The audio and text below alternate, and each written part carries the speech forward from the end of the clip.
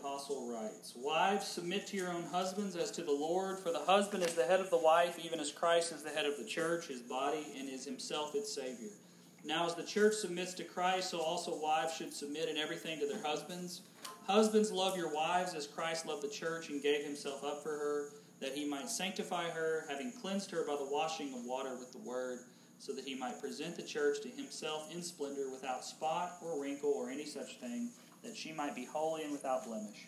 In the same way, husbands should love their wives as their own bodies.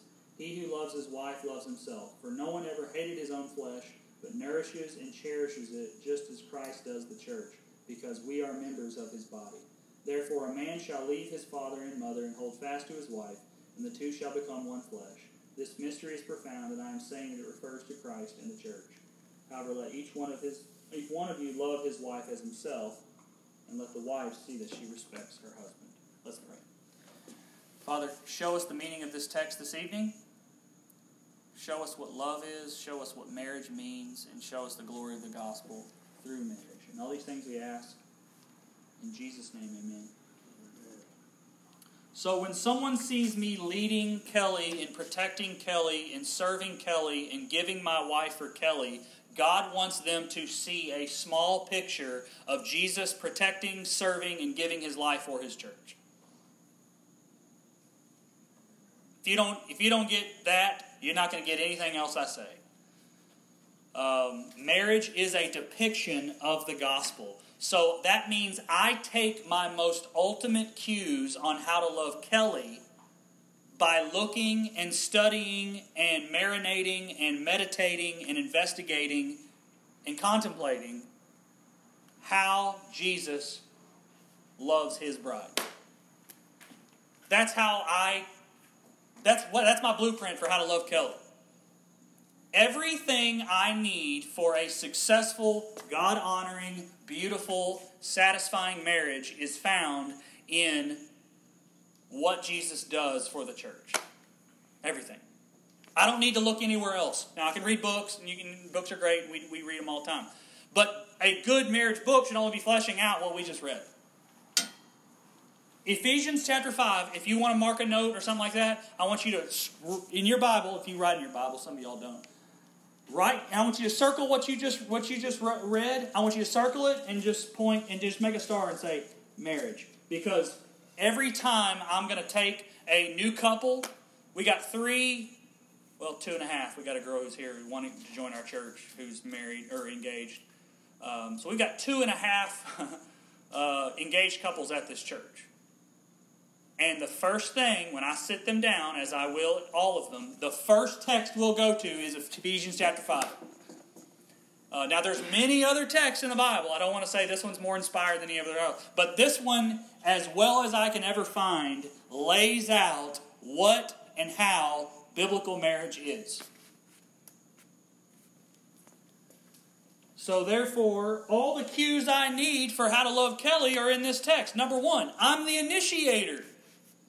I don't wait for Kelly to give me a reason to bless her and to love her and to cherish her. I don't wait for Kelly to get her act together before I apologize to her. Since I know that salvation is by sovereign grace, since I know that Jesus, in his sovereignty, came after me first, since I know that Jesus pursued me, since I know that Jesus came after me, I come after Kelly, serve her without any condition.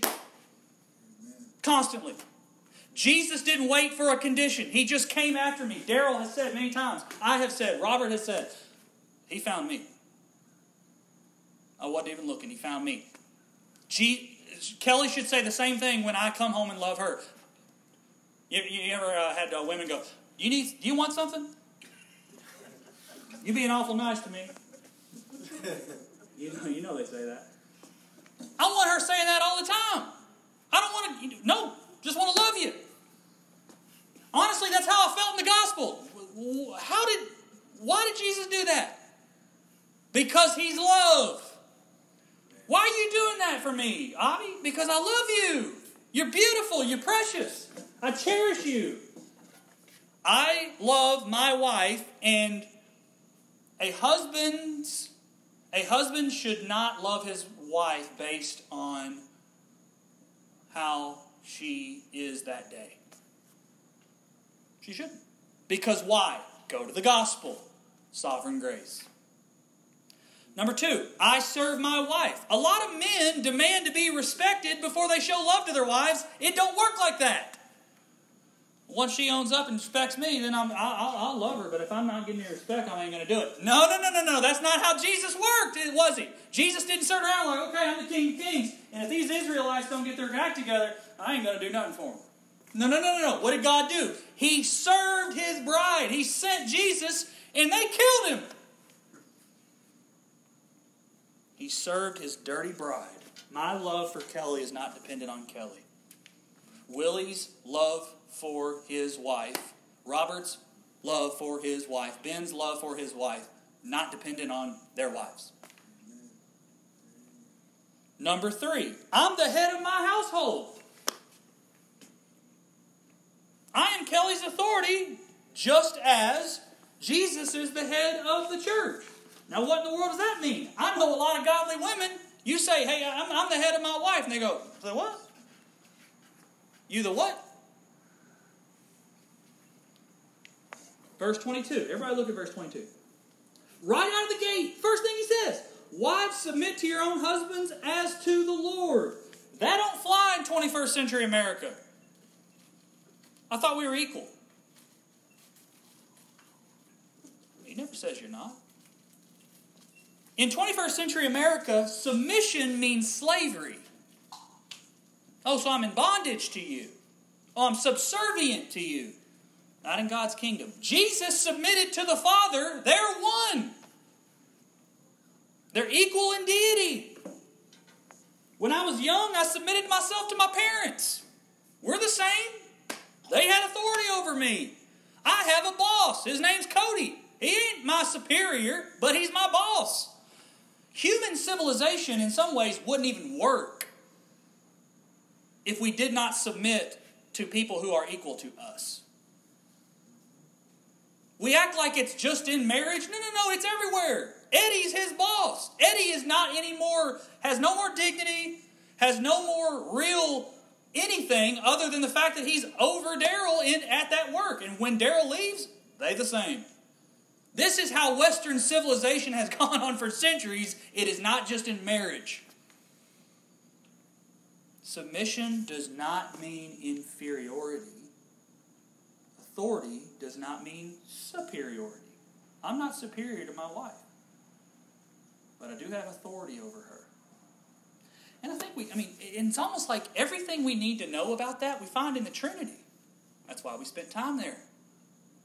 Go back to the Trinity and you can solve your authority and equality problems. Father, Son, and Holy Spirit equal in glory, equal in deity, equal in attributes, equal in everything. The Father has authority over the Son. And they good. Some people hear that and they're like, oh, forever? I don't know about that. Why not?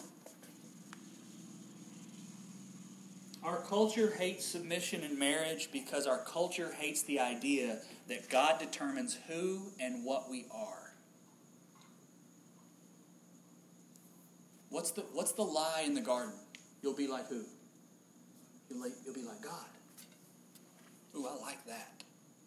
I get to do what I want. I get to dictate what I want. No. The lie begins with you get to be like God. Marriage is God's instrument. In every day, God reminds Abby when he comes home to Kelly, I'm not God. Because I got a wife that I'm going to serve. I have authority over her, and I'm stewarding my home. My wife's call to submit to me is her role. It does not mean she's inferior. God has constructed human sexuality in such a way that men cannot boast over women and women cannot boast over men. Think about it. Every woman in here would not be here without who? Adam.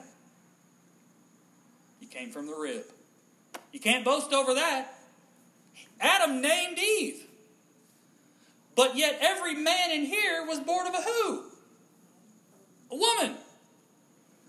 God set it up like that. Men don't be there. Misogyny is it doesn't work. You wouldn't be here without your mama. Women can't boast over men because Eve came from Adam. We can't boast over the other sex. There is a natural equality that will always exist between man and woman. Wives, submit to your own husbands. How? As to the Lord. Let's read verse 23. For the husband is the head of the wife, even as Christ is the head of the church, his body, and is himself its Savior. That means I am the head of my wife. Whoa, Avi, that's a little barbaric. Well, I'm not ashamed. I mean, I don't walk around like the mall being like, the authority. It's kind of weird. And we're going to talk about abused authority. But somebody be like, Avi, you really got authority over your wife? Yeah, I do. Why? Because God looked at it, made it, and said what? It's very good. If it's good enough for God, it's good enough for me. Why am I proud to have authority over my wife? Because I get to display the gospel to my wife and to the world in the way that I love her. The problem is that men are proud to have authority over their wives when they should be proud to portray the gospel to their wives. I'm not proud to be over my wife. I'm proud that God set up our marriage in such a way that we get to display the splendor of the gospel to everyone. We can't be ashamed to have authority in our homes. I was at a small group, Sunday night small group. I don't know if the Malloys were there, the Norman small group. And I said, what does it mean for men to have authority over their wives? Were you there? When I taught that little class that I had to get, yeah. I didn't get much. What I got, I think you spoke up. Ben did. Ben was probably the most biblical. But what I got was, whoa. Well, I'll tell you what it doesn't mean. Those young boys in there, those young husbands, they were looking at their wives like, well, I know it don't mean that they were wanting to get off with the wives first. And the question never got answered, I don't think. What does it mean to have authority over our wives? Well, first, we know that it's very good. We know that it's not because I have more being than her, I don't have more dignity than her, I don't have more value than her, I don't have more wealth than her. But in the scheme of God, in the way that He has set up marriage, I have authority over her before God. And somebody might go, well, that's a little barbaric, Avi. I dare a feminist to come into my house, go to somewhere, find the most raging liberal feminist you can find and have her come and hang out in my home. And before she gets in my home, go, hey, I'm going to let you know first. The man has the authority in this home. Just tick her off real good before she gets in there. She's going to go, I don't want to meet this person. Go, no, go ahead. And I dare her to see how I love my wife, how I serve my wife, how I clean the dishes for my wife, how I serve and mop the floor for my wife. There are certain things I do for my wife. I want her to see how I give my life for my wife. And see if she has a problem with that kind of authority. You find me a woman who hates male authority, and I'll show you the authority of Jesus that woos her, that spoils her, that seeks to please her, loves her unconditionally, and I bet you that woman's not going to hate male authority. Why? Because that's the authority that Jesus brings in the gospel. And my wife is not a stepping stool. In fact, sometimes, I'll tell you this, I think a woman who is under male loving biblical authority, that's when she gets to become who she is. Amen. My wife is under my authority. I protect her. I serve her. I'm the head of the household. And my wife, she's not a stepping stool. My wife is sassy. Y'all know her. She's independent. She's got personality. I don't stymie her. I don't suppress her. She's all good with my kind of authority. Why? Because I show her the authority of Jesus. And I think there's a part of women who want to be protected. They want to be served. Who doesn't want that? Again, I have to go. When I have a fight with my wife and I go back to Jesus, I can't. That's why I think Peter says it hinders our prayers when we're in fights with our wives, and I know she's my better half. I can't have a relationship with Jesus and talk to Jesus while my other half I'm not treating her right. Gender roles were created by God for the very specific purpose of depicting the love of the gospel to the world. Verse 24. Now as the church submits to Christ, so also wives should submit in everything to their husbands. I had a deacon years ago. He wanted to meet with me. And they were disciplining their young son. And somehow the mama and the daddy had a disagreement on how severe the punishment should be. Throw in another variable. The in-laws were home. And apparently the mama, when the daddy was spanking the son or something, the mama stepped in and was like, no. And he didn't like that very much. And so they had a huge fight. It blew up. He came to me and he was like, she don't respect my authority. I'm not going to put up with it. He's like, she needs to respect me, is what he kept saying. And the problem was, I could already see in their marriage that way before that episode, this guy thought that in order for there to be love in the marriage, she needed to respect him first, and therefore there would be more love. But that's not how a marriage works. This guy, I think this would all have been shaped if he were serving and loving and giving his wife for his bride. And then that interaction in front of their children, in front of their in-laws, would have been drastically different. A woman who's loved and served and cherished unconditionally is the most beautiful woman in the world. And I want to be careful when I say this because the Lord is my wife's true head, and the Lord is my wife's sufficiency. But I have the ability as the man to come home and make her feel absolutely gorgeous. I do. She loves me. We're the same person. We're the same flesh. I have the ability to go home and to do things in certain ways, whether it's give her a massage. We're not going to give too many illustrations here. My point being, she's my wife, and I know what she likes, and I know how to serve her. And I know how to make my wife feel beautiful. When Jesus found the bride, she wasn't beautiful, she wasn't clean, she was made beautiful, she was made clean. And I think our culture today wants the woman to dress up first in order to love her. You better look pretty first. I'm not going out with a girl who don't dress up. Or a culture wants the woman to put out first before we give them anything. Or the culture wants the woman to have a little money first. But the gospel says because Jesus loves first, we what? We love. There are no strings attached. That's why we said last week, loving Jesus for what he can give you in return is like marrying a woman for her money. I want to make Kelly feel as beautiful as I can. Even the way I speak to Ruby now.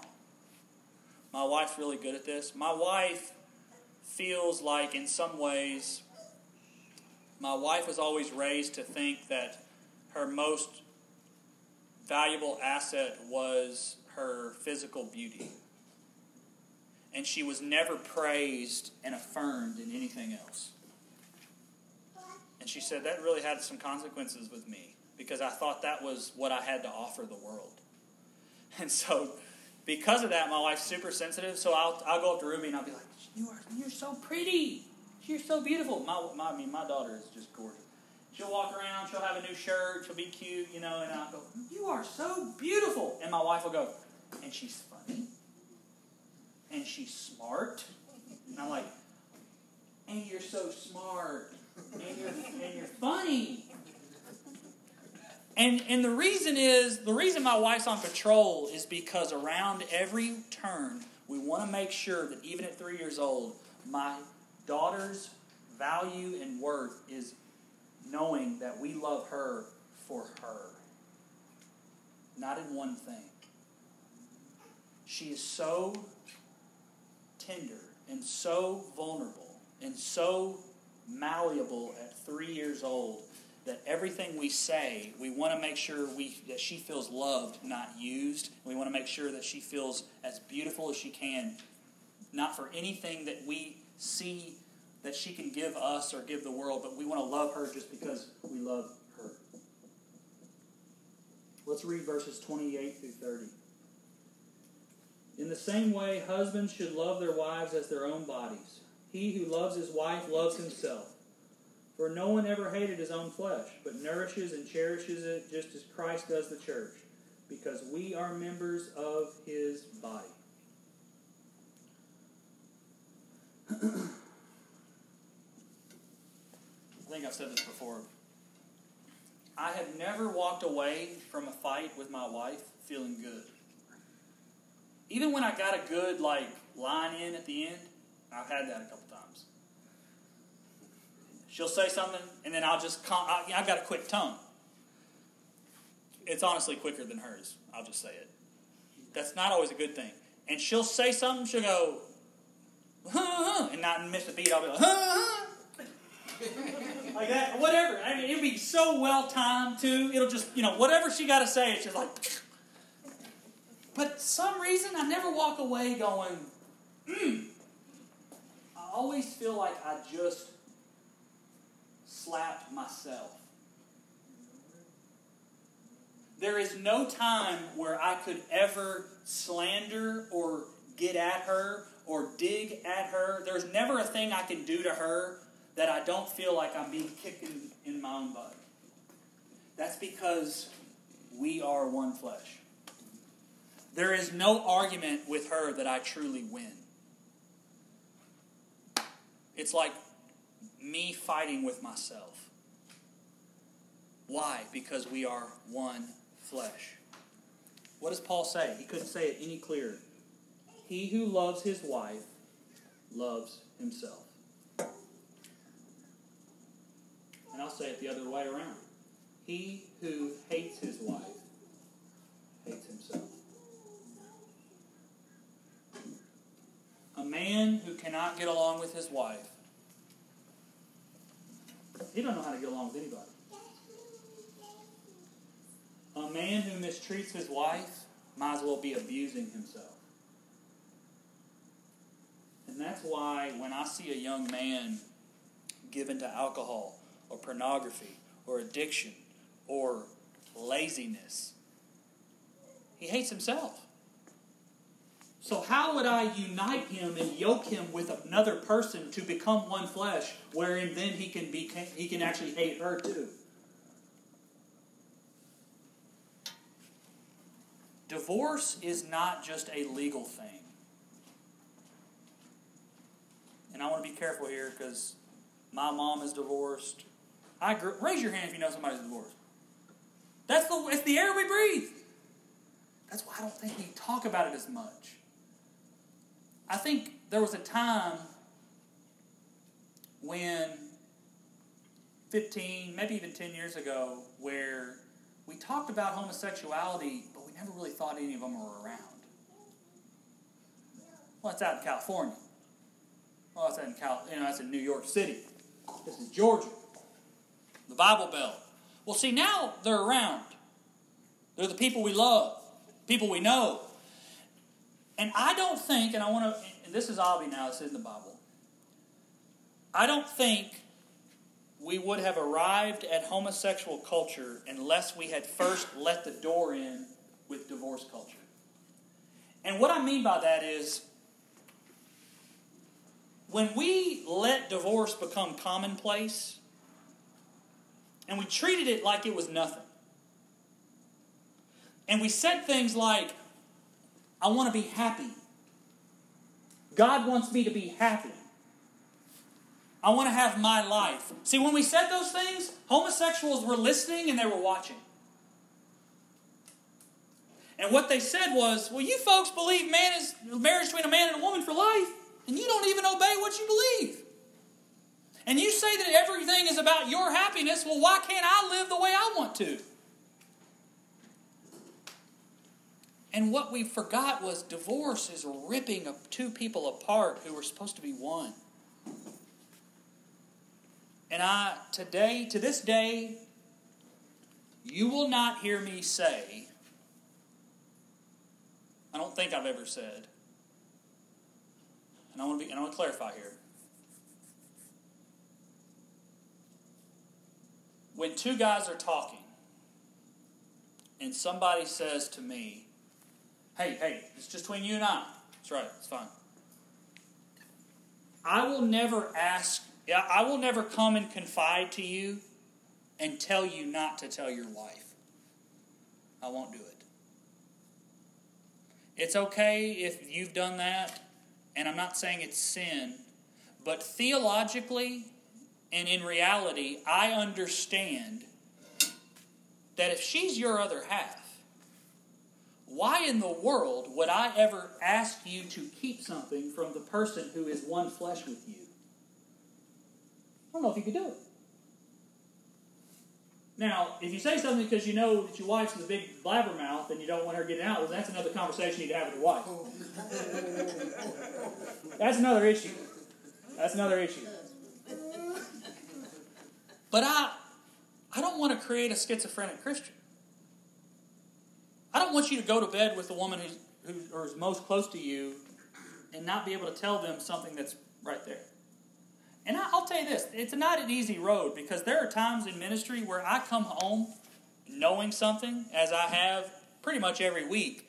And there are times when I decide, if I can, I don't want to tell her, because I want to shield her from the crap that I just engulfed that week. So I want to be careful there. It's hard. And I'm not saying that every husband comes home and says everything to his wife. My point is that we don't need to make light of the one flesh union. And I will never, if I can, ask a woman to keep anything from her husband, or a husband to keep anything from her. Yeah. And here's another thing. When we raise our young professionals, I was raised in a culture where you went to college. I know a lot of people aren't raised like that. I was raised in a town and in a community and amongst families where everybody went to college. And the overwhelming consensus was, hey, you better get that degree first and then worry about the woman later. And I'm not saying that the people who told me that were in sin, but you got to be careful when you say things like that. Because a lot of divorces have begun with that little idea. Because what you've done is, like, for example, if I have an 18-year-old girl who got straight A's and was valedictorian in her high school, and then what I did was I groomed her to think that her first purpose was to go to college and get a degree, to become a doctor and become a lawyer. And I told her time and time again, molding her and shaping her to think that her first priority was her career, and then to tell her at that point you are allowed to get a husband, because you don't want your husband screwing up your first priority, which is your career. So what I've done over time is I've groomed that young woman to think, what I'm going to do is I'm going to become a doctor, I'm going to become a lawyer, I'm going to become a teacher, and then after I'm done, I'm going to add a husband on top of it. And that's not the way it works. You don't add a marriage on top of your first professional calling. And I think I've seen a lot, boy and girl, man and woman, I've seen a lot of marriages that have failed because the man or the woman thought that their first commitment was their profession. And that's not how it works. Why? Because of the one flesh union. That's my wife. How in the world can I put my ministry above my wife? My wife is my own flesh. So let's go to verse 31. Therefore a man shall leave his father and mother and hold fast to his wife, and the two shall become one flesh.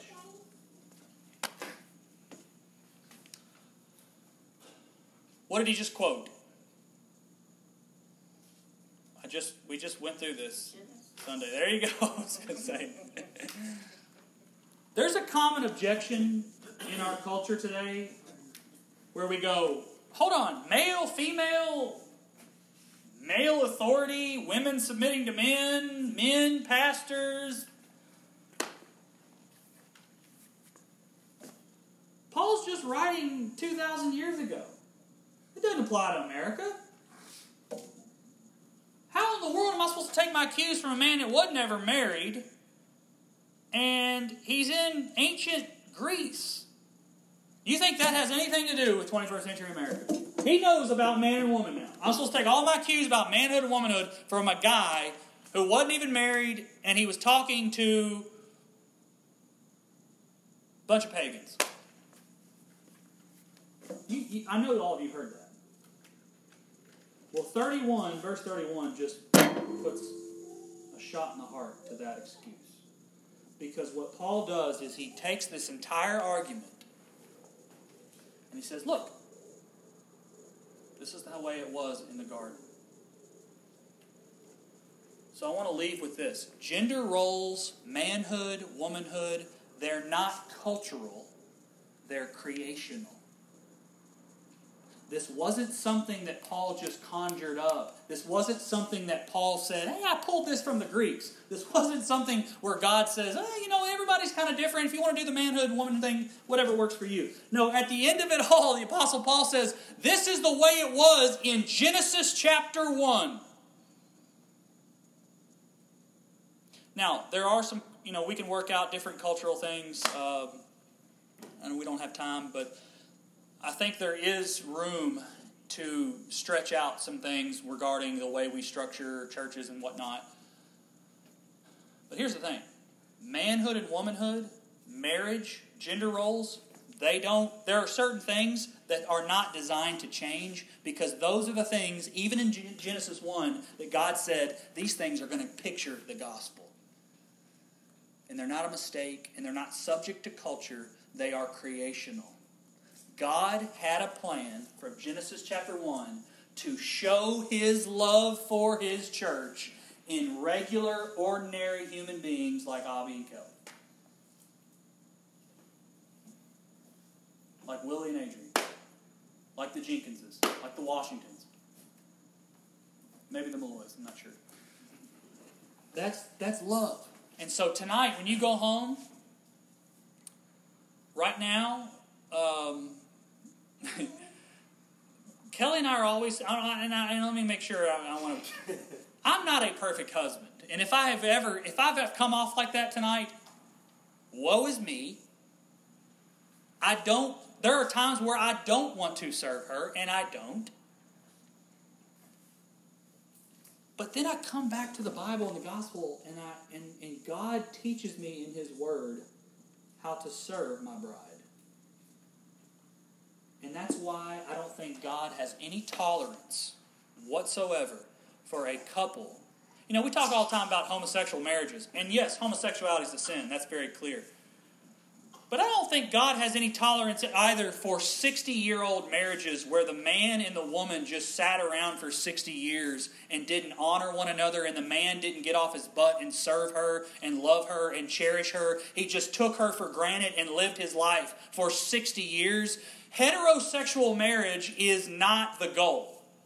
The goal is God-honoring, gospel-centered, biblical marriage, and there's a difference. There are a lot of heterosexual marriages that are just as much of a sham as a homosexual one. And that needs to convict us. That's why I told y'all, when I hear a guy, and like I said, we've got some marriages here that have lasted a long time, and as far as I know, they're God-honoring. But I come across these 30, 40, 50-year-old marriages sometimes, and I've heard this a couple times. And I think I've even preached on this before. Where I'll hear the guy goes, you know what? Haven't had one fight.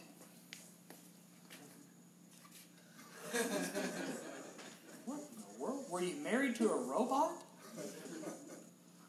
My wife and I fought on the way to the airport from the wedding. That was because of my in-laws. And when I hear someone like that, I always if I can, for people I don't know, I want to make sure I give them as much of the benefit of the doubt as I can. I don't believe that.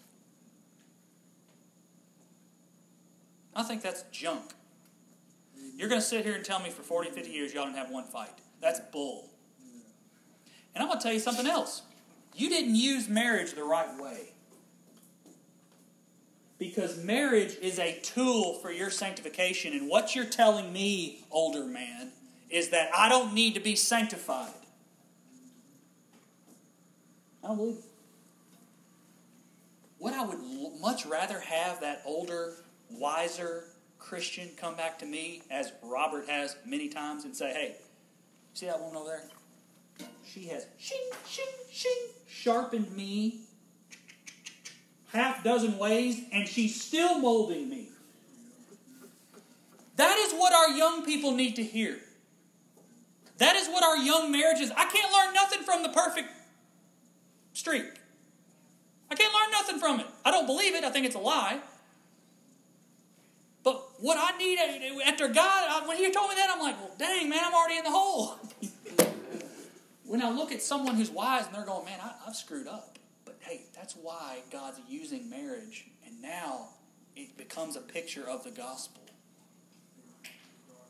So I wanted to end with that tonight. God's love is not dependent on a perfect streak in marriage. God's love is the picture of two sinners loving one another unconditionally. In their weaknesses, in their transgressions. And then the world sees that and they go, in a world where divorces are rampant, in a world where homosexuals are everywhere and fighting for their version of marriage, in a world where Satan has distorted the word love around every corner, and then simple, gospel-filled, biblical marriages, quietly living, loving one another, the world will take notice. And I think that honors God. Let's go to the Lord in prayer tonight.